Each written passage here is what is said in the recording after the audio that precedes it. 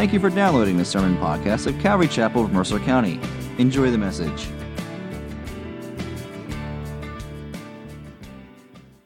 As I mentioned, we are in Proverbs 11. It's a long chapter. It's not really that long, but yet it's taking us a long time, it seems, and we're actually not going to be able to finish it today even. And so I'll remind you briefly, when we were last together, we looked at three key character traits of a wise person. So if you look at a person that people would say is, wow, that's a person with wisdom there, and they live their life with wisdom. Three of the character traits we considered last week were humility, integrity, and righteousness. So we looked at it in the opposite, and pride is the opposite of being wise. And so a wise person is a person that walks in humility, and they walk with integrity, and they walk with righteousness. And we spent our time really considering the first 7 verses last week and really digging into those ideas. Well, you would expect the chapter continues on. We're probably going to discover some more character traits. And so today we're going to focus on character traits like kindness. That wise people are kind people. Persevering, they persevere or perseverance, and then discretion. And we'll see that in a number of different verses as we move through this particular chapter. Now, you take all those traits and you put them together, and you create a person that has integrity, and a person that walks with humility, and a person who walks in righteousness and is kind and merciful to other people and perseveres through life's difficulties. And you put all of those things together, and you're creating a pretty good person, aren't you? Is that the type of person you'd like to work side by side with in a job? They share a cubicle with you? Yes. That's the type of person you'd like to work with. Is that the type of person you'd like to marry, for instance, or be close friends with? The answer is yes. Is that the type of person you would like to be? I certainly hope the answer is yes, because I'll tell you this, that's God's desire for each of us. That's what God wants to do in us. He wants to make us to be that particular type of person. And if we already have some of those character traits, He wants to increase those character traits in our lives. And so our goal today is that the Lord might do that. You may recall all the way back in Proverbs chapter 1, when we started our study, it was actually our second study, Solomon said these words to his son. He said, "Hear, my son, your father's instruction, and forsake not your mother's teaching." And I spent some time looking into this idea that when it says to hear, it's more than just letting it go into your ears, but it's letting it go into your ears and sink down into your heart and become a part of your life.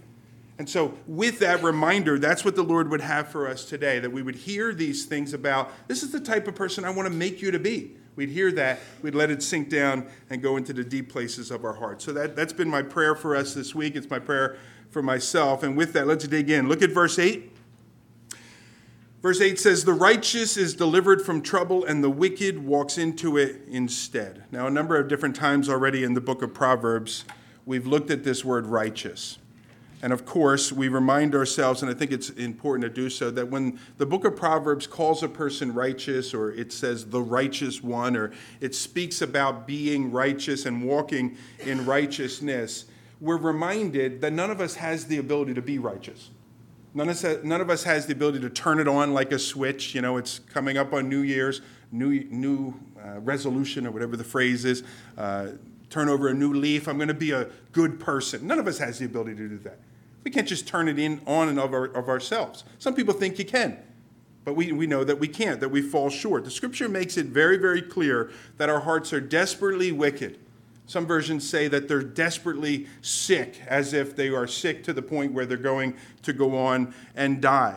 And so our hearts are desperately wicked. They want to go after sin. They're longing to go after sin. And unless God changes our hearts, Paul uses the word quickens in the King James, or makes our hearts alive. Unless God does that, we're never even going to have a desire to honor God with our lives, let alone the strength to honor God with our lives.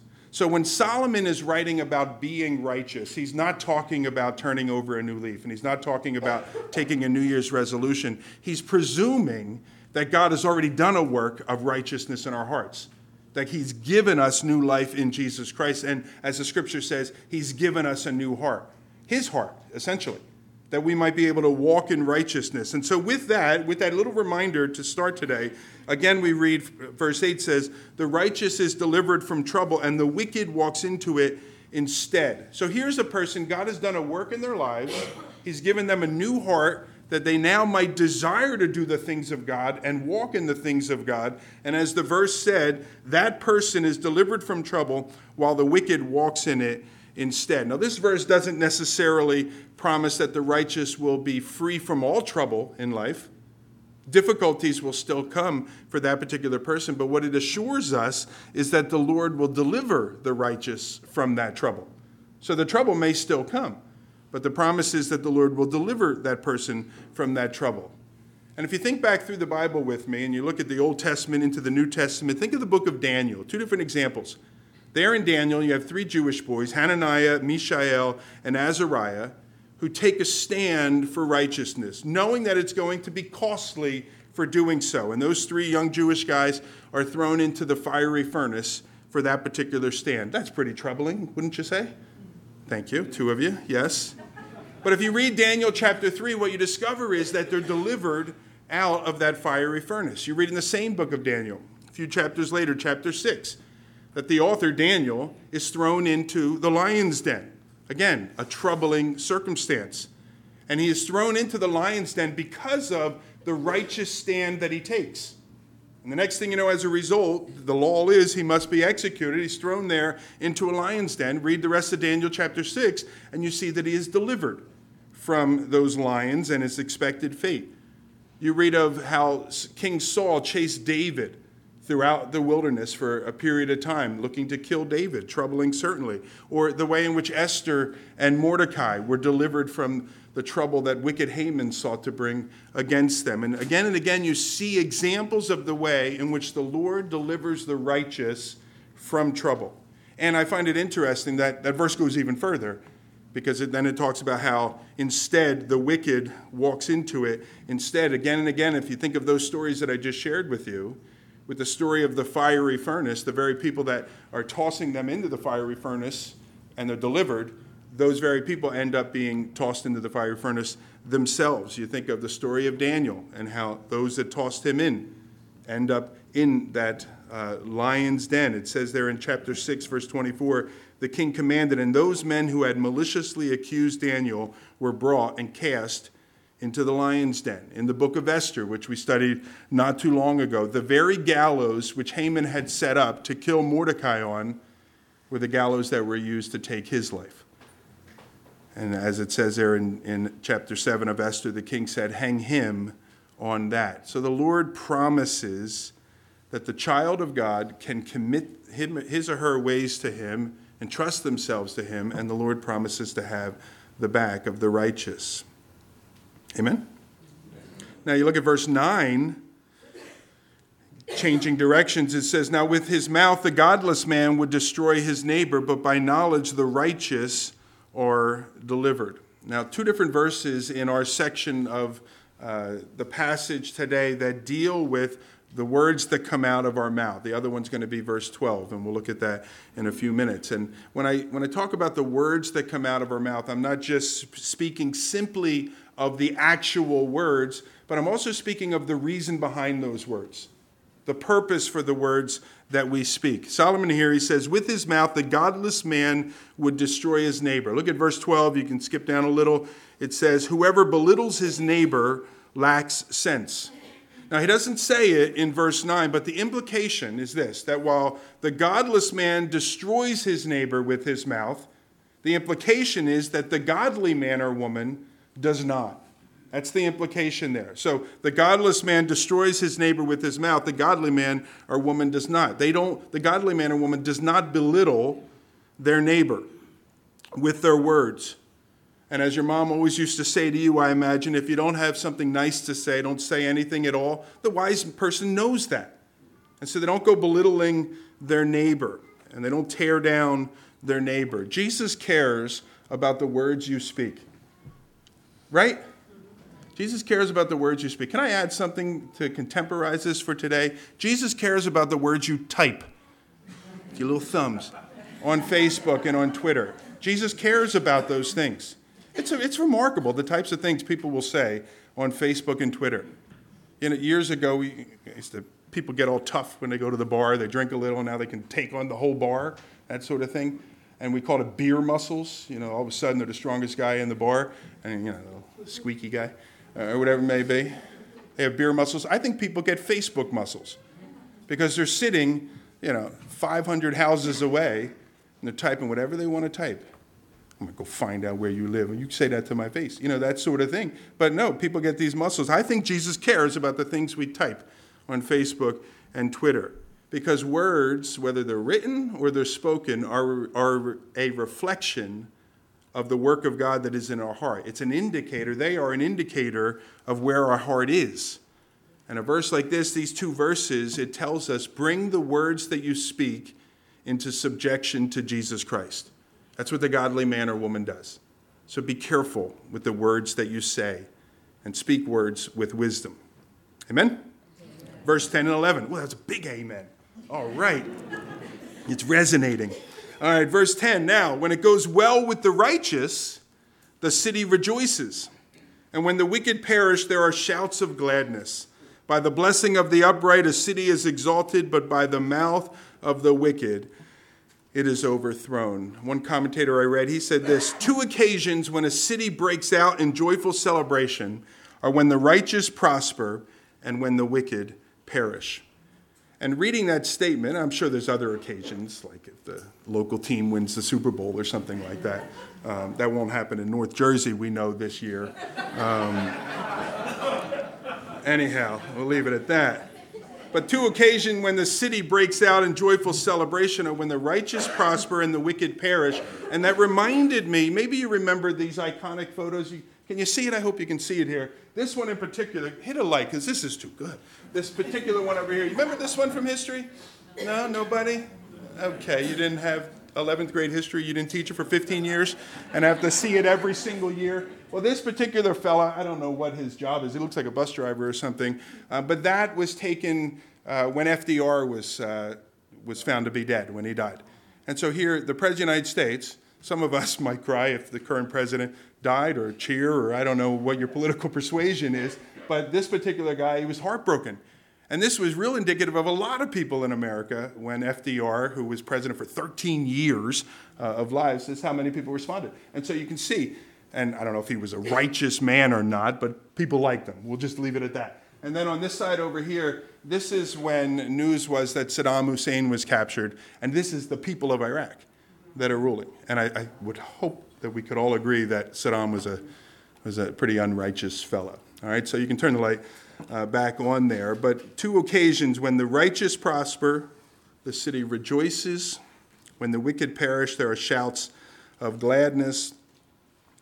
Reminded me of those particular photos. Certainly when folks like Hitler and Mussolini and Nero, when all of those guys passed off the scene, though their community may not have said anything about their leadership before, they were quite content to say something afterwards. And as we've been looking in our study of the book of Proverbs, we've seen this a number of times. God's blessing is upon those that do things as he has prescribed those things to be done. Right? God's blessing is upon those who do things as God has prescribed things to be done. So that when a person honors the Lord with their decisions, that person's life is going to experience the blessings of God. That's the laws and principles of Scripture, that when a person does things according to God's ways, the way that he prescribes, they're going to be blessed. Now, here's the thing. And everyone that is in proximity to that person is going to be blessed as well. So if you're a husband and you're honoring the Lord with your life and the decisions that you make, you're going to begin to experience God's blessing. And that blessing can come in a variety of ways. It can come in favor at work, as your bosses and so on look at you and say, you know what, that's a great employee. I'm so glad they're a part of this place. And you might get promotions, or you might get raises, or you might get more opportunities, or whatever it may be. And so it could come at work, or it could come in your community or your neighborhood. As people see, this is a good quality person. They're honest. They walk with integrity. They can be trusted. And so on, and all of those sorts of things. And so people begin to show their favor, and so on. So when a person walks with God, and they does things as God would direct and approve, their life is going to experience God's blessing. And that might be at work. It might be in their relationship with their spouse. Their children are going to experience the overflow of God's blessing. And if you get enough people that are doing that in, let's say, a town, that town is going to experience God's blessing. You get enough people in a city, the city's going to experience God's blessing. You get enough people in a nation, and certainly in the world. And so there is an overflow of God's blessing. And that is the reason why when it goes well with the righteous, the city rejoices, and when the wicked perish, there are shouts of gladness. Look at verse 11. It goes even further. It says, by the blessing of the upright, a city is exalted. It's lifted up. But by the mouth of the wicked, it is overthrown. As people walk with the Lord blesses those people. The greater number of people, the greater the amount of blessing, and pretty soon a whole city begins to experience it. Jesus describes the influence of a godly people and the influence they'll have on a community, and he describes it in Matthew chapter 5, the Sermon on the Mount. And he says there that they are the salt of the earth. He says that they are the light of the world. And he goes on, he says, you're the salt of the earth, you are the light of the world, a city that is set on a hill that cannot be hidden. Salt preserves. Righteous people in a society will preserve that society. Light gives clarity. A city on a hill is a beacon. You think to the Old Testament and the story of Sodom and Gomorrah. Would you destroy the city if there are 10 righteous in the city? And the answer is no. Righteousness preserves a people. And eventually they can't even find 5 people, and those people are taken out, then the judgment comes. In a little bit, we're going to get to Proverbs chapter 29. Verse 2 of that chapter says, when the righteous increase, the people rejoice, but when the wicked rule, the people groan. That's why I think it matters, the personal, not integrity, personal morality of our elected officials. I think that matters and should be something you take into account when you go into the voting booth. Because it says here, when the righteous increase, the people rejoice, but when the wicked rule, the people groan. That's why I think it's something you should bring into your consideration when you're making a decision as to who you're going to elect. Because a city, and we're so fortunate to be able to elect people, not just given people, we get to pick them, although some would doubt that. A city or nation is lifted up when God and his ways are honored and when his ways are implemented. And conversely, that same nation or city is, as it says there in the verse, brought down low or overthrown. It says in the version I'm using, when the wicked reigns. And so your seemingly insignificant life, and I don't mean that to be disrespectful, my seemingly insignificant life on the grand scheme of things, certainly in the world as well as in history, has a bigger impact on my place of business, the place that I might go to work or you might go to work, than I probably realize. Your humble, God-honoring family impacts your neighborhood and community probably more than you and I understand. And I would dare say this, not to be melodramatic, but this relatively small congregation on this scheme of things in the world is having a bigger impact on Ewing and Trenton than we probably realize, and Lawrence and Hamilton and Princeton and everywhere you guys are from, Bucks County and so on, is having a bigger influence than we probably realize. Because as a people walk with God and seek to obey him, the Lord blesses those people. And there is a spillover effect in the lives of others. Proverbs 14:34 says, righteousness exalts a nation. And so be the salt and light that God has called you to be. And without a word, as it says in 1 Peter, let others be drawn to God by your good deeds, not your fake good deeds, just who you are. And allow not people to draw to you, say, wow, you're such a good person. What makes you so good? Well, I was brought up right, or something like that. No, let them see your good deeds and glorify your Father in heaven. Use it as an opportunity to point people to Christ. May I suggest this simple prayer? Tomorrow, many of you work, I imagine. Tomorrow when you get ready to start your day, or you go and you sit down at your office or wherever it is that you work, a simple prayer is this: Lord, make me to be a blessing today in what I'm about to do. That's just a simple prayer that will cause you to be aware that when you sit in the classroom with other people, Lord, that I would be a blessing. When you go to that place of business and you're wandering around the factory, that I would be a blessing, or what have you. Amen, friends? Good. That wasn't as vigorous as the first one.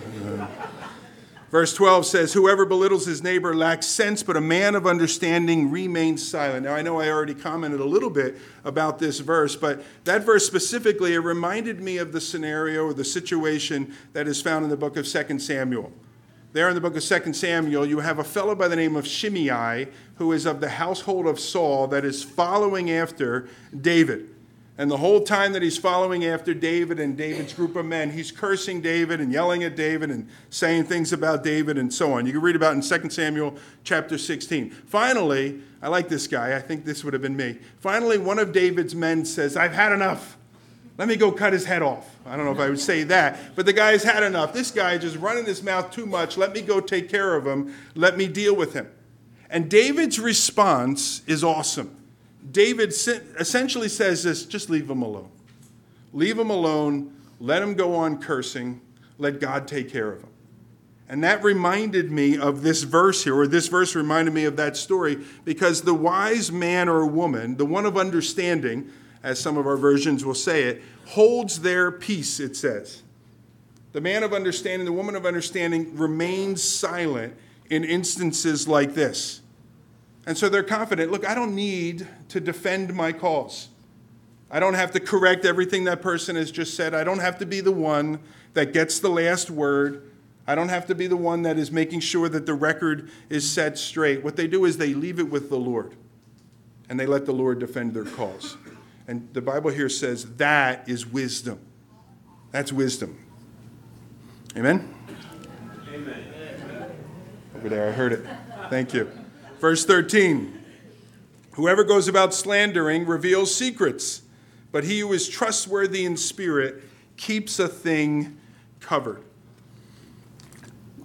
A key characteristic of a wise person is that they are trustworthy, particularly with information, as this verse makes reference to, that they are trustworthy, if you will, with other people's secrets.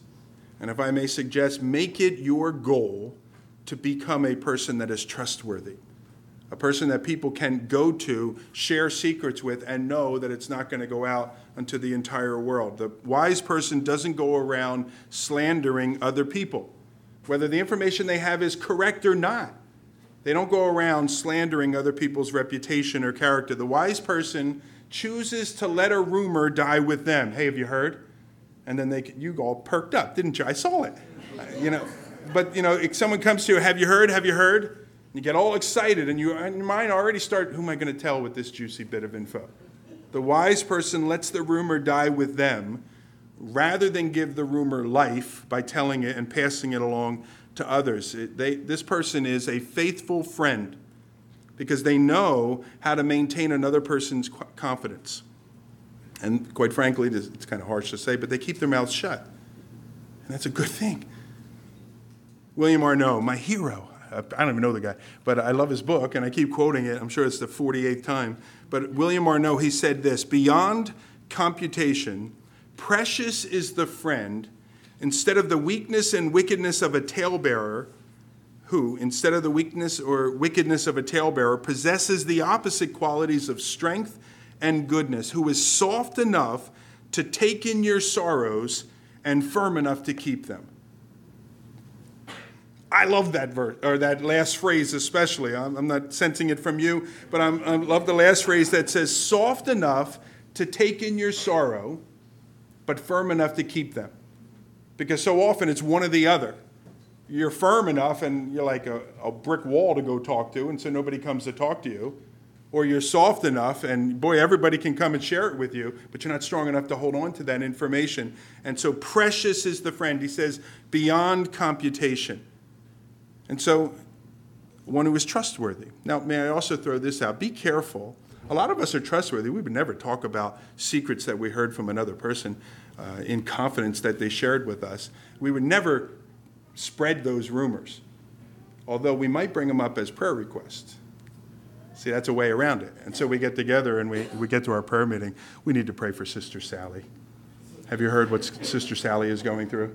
And then we rattle it all off there and we say, pray for her, and throw it out there. Be very careful that you don't use the prayer meeting as an opportunity to be a talebearer, so to speak. Whoever goes about slandering reveals secrets, but he who is trustworthy in spirit keeps a thing covered. Amen. I'm not even asking you that time. Amen. Continuing on. When there is no guidance, a people falls, but in the abundance of counselors, there is safety. Verse 14 speaks of the importance and blessing of sharing life with others. We need to do it. We need to be linked to other brothers and sisters. There is wisdom in sharing your life with other people in the faith, wisdom in being open to receiving counsel and input from other people. We know the New Testament spends time digging into this. We have been placed into the body of Christ for a reason, for our benefit, for our blessing. And so we should take advantage then of the body of Christ. Truly, there's safety in having the combined judgment of many good counselors. There's safety there. It says that in the verse, in an abundance of counselors, there is safety. Now, of course, we want to caution. We want to be careful that we don't go shopping around counselors to find the one to tell us the thing we want to hear. And so, we're wrestling with the decision. What should I do? Where should I go? Should I in this particular direction or not? And we ask 10 people and they all say, I don't know, it doesn't sound good. Don't do it. But we don't like that answer, so we just keep on looking around. And then finally we find someone and they say, you should go for it. Sounds like an awesome idea. It's 10-1, but they were the last one to share, and you're like, yeah, I hear you speaking, brother, sister. And so we go there, and we shop around till we get the answer we want.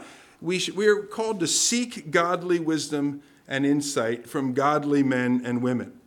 Men and women that you admire for their faith. And then the passage really, it implies we should then prayerfully submit that to the Lord and let it direct us in the multitude of counselors, but in the multitude of wise counselors. And I'd encourage you to do that. All right? And I have to be honest, there are times when I know what people are going to say if I ask them for their direction. I'm just not quite sure, but I know what they're going to say, and I don't want to ask them because I just want to go ahead and do it, and Lord, we'll work it out together, you and me. I trust you, Lord. But there's wisdom there. We had a situation last week where I had to go to a multitude of counselors, and I didn't want their answer. And I was really not going to bring it up, but I did. And I'm really glad, so happy that I did, as you can imagine. All right, verse 15, whoever puts up security for a stranger will surely suffer harm, but he who hates striking hands in pledge is secure. We talked about this 3 times now. This idea of becoming security for another person, co-signing a loan, things like that. 3rd time now we're talking about it. Please heed God's warning. If you're involved in co-signing other people's loans and all of that stuff, you're setting yourself up for difficulty. It tells us this 3 times. Solomon's word is that the man who hates suretyship or security for another person saves himself a lot of headaches. That's put in the Greg Downs translation. Alrighty, but protect yourself, be wise, listen to what he has to say, okay? Verse 16, a gracious woman gets honor and a violent man gets riches. Now, at first glance, it doesn't seem like a Bible verse. The first part does, the second part doesn't. At first glance, it seems like it's commending 2 different people. The first being the woman, who with grace is rewarded, if you will, with honor. The second being the man who with violence is being rewarded with riches. And so we look at that and we say, all right, then here's the takeaway. That men and women really, but ladies here, be gracious and kind to other people and you'll be honored by others. And men, bulk up a bit, start beating people up and you'll become rich. It kind of seems like that's the message that is being communicated. I have a hard time thinking that's what Solomon was trying to say in this particular passage. What I would suggest to you is this, that Solomon is saying this, that grace, and whether that grace really, he uses women, but whether it's exhibited by men or women, that grace leads to honor in a person's life. So you treat people with kindness and generosity and graciousness, and generally speaking, they will appreciate you for doing so and speak well of you to others. Now, conversely, you become a violent man and you do whatever it takes to get ahead, You may obtain riches, but that's all you're going to obtain. What you won't have is the honor of other people. You'll have all their money, but you will not necessarily have the honor of other people. Now, some among us, and certainly some that are in our community and our world, will say, well, that's fine. I just want to be filthy rich. As long as I'm filthy rich, I don't care about anybody else or what they think about me. Well, such a statement reveals the foolishness of a person's mindset. No offense. If you're thinking that way, I'm sorry, but that's a foolish way to look at things. Because as we've said now a number of times, and you can finish it for me if you want, he who dies with the most toys, that person still dies. And so there has to be something beyond wealth on this earth. Because nobody's taking those things with them after they have died. We have to be a people, if we're going to be wise, we have to be a people that aspire for something more than wealth. Because to be truly wise, you have to aspire for something that lives on beyond the grave, and wealth doesn't. Wisdom lives on beyond the grave. And so what we should be aspiring for is wisdom. And so Solomon gives this example. By grace, a woman will be honored, and a violent man is going to obtain riches. You might want to add there, kind of on the side, that's all they're going to get, or only riches. Whereas, again, some might think that's pretty awesome. The reality is it doesn't measure up to wisdom and honor and so on. Verse 17 says, a man who is kind benefits himself, but a cruel man hurts himself. In the book of Luke, the author Luke records for us Jesus' words. Jesus says this, give and it will be given to you. Good measure, pressed down, shaken together, running over, will it be put into your lap. For with the measure you use, it will be measured back to you. Now, oftentimes people use that verse as a reference to giving, financial giving. If you look at the context of that passage, it's really not talking about financial giving. What it's talking about is mercy and forgiveness. That's what the passage is talking about. So really what Jesus is saying there, when he says give and it will be given you, he's saying give mercy and mercy will be given back to you. Give forgiveness, forgive other people, and others will forgive you. Another time, Jesus declared, blessed are the merciful. And the reason why he said that they're blessed is because they shall receive mercy.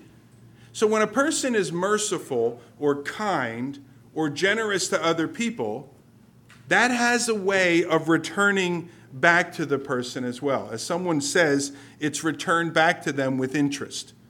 And so when you show mercy and kindness and generosity to the other people, that has a way of finding itself and coming back to you. Now, I think it's interesting to know, and we take note, that the one that refuses to display kindness and mercy to others, in the long run, ends up hurting themselves. If you look there, it says, a man who is kind benefits himself, but a cruel man hurts himself.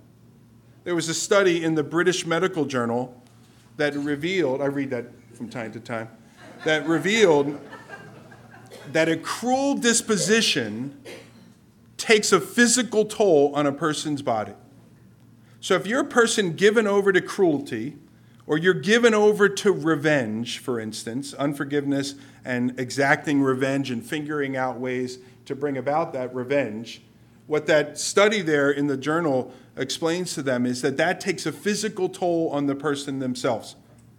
That as a person becomes obsessed with hurting other people or getting revenge on other people, that cruelty doesn't only impact the person on the receiving end, but on the giving end as well.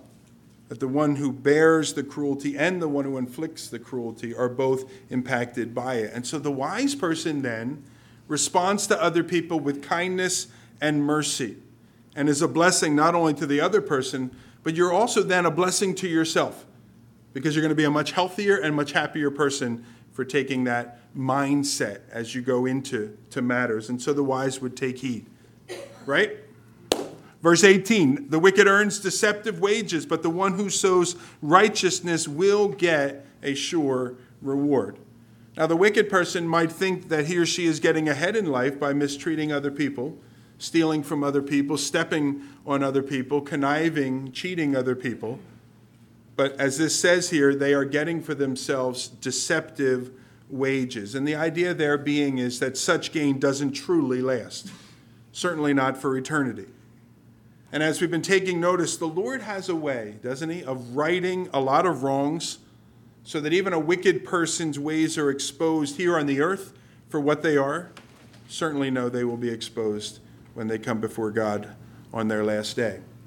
And it's the one who sows righteousness who gets the sure reward. And so the person that has committed themselves to wicked ways here on the earth, they may get ahead a little bit here on the earth, but the wages that they are acquiring are deceptive wages. The righteous has the sure reward. As it says in Matthew 13, their righteousness will shine like the sun. The rewards of a life given over to righteousness are real and permanent. They're sure.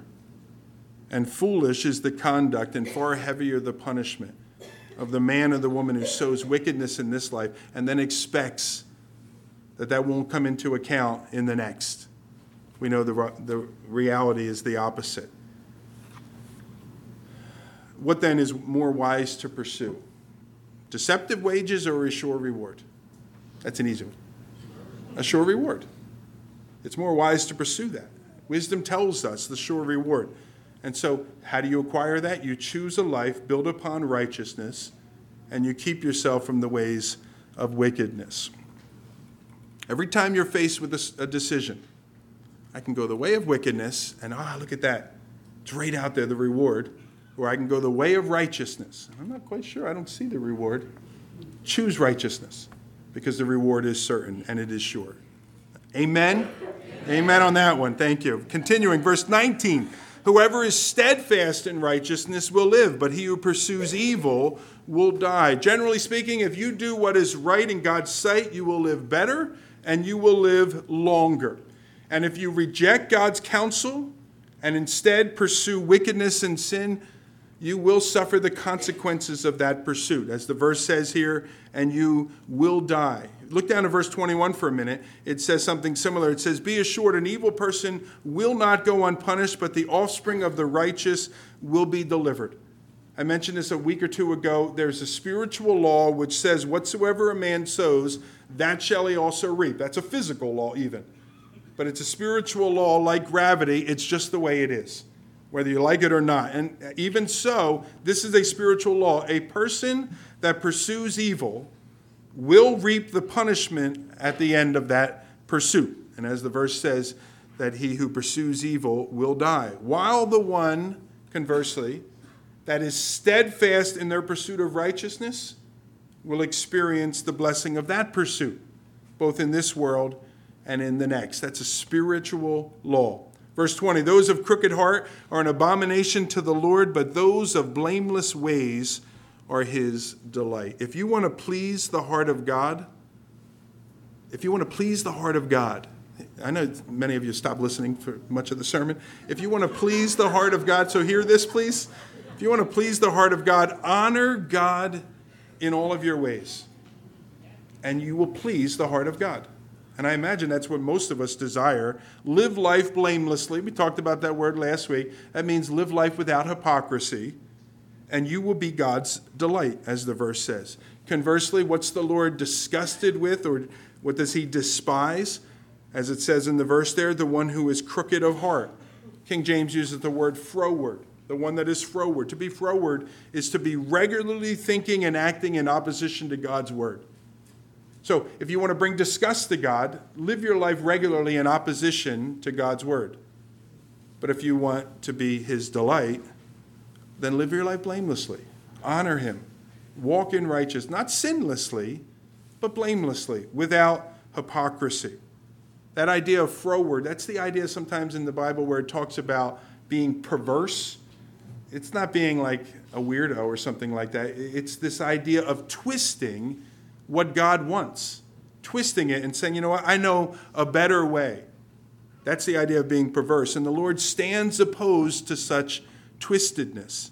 So if you want to bless the heart of God, then walk in God's ways, even when it's hard to do so. And many times it is. And it goes against everything the world is telling us to do, and I think more significantly, everything my flesh is saying that I should do. But do it anyway. Walk in God's ways. The Lord sees that, and he's blessed when you do so. And that's how you bless the heart of God. Amen? And we are going to stop there this morning.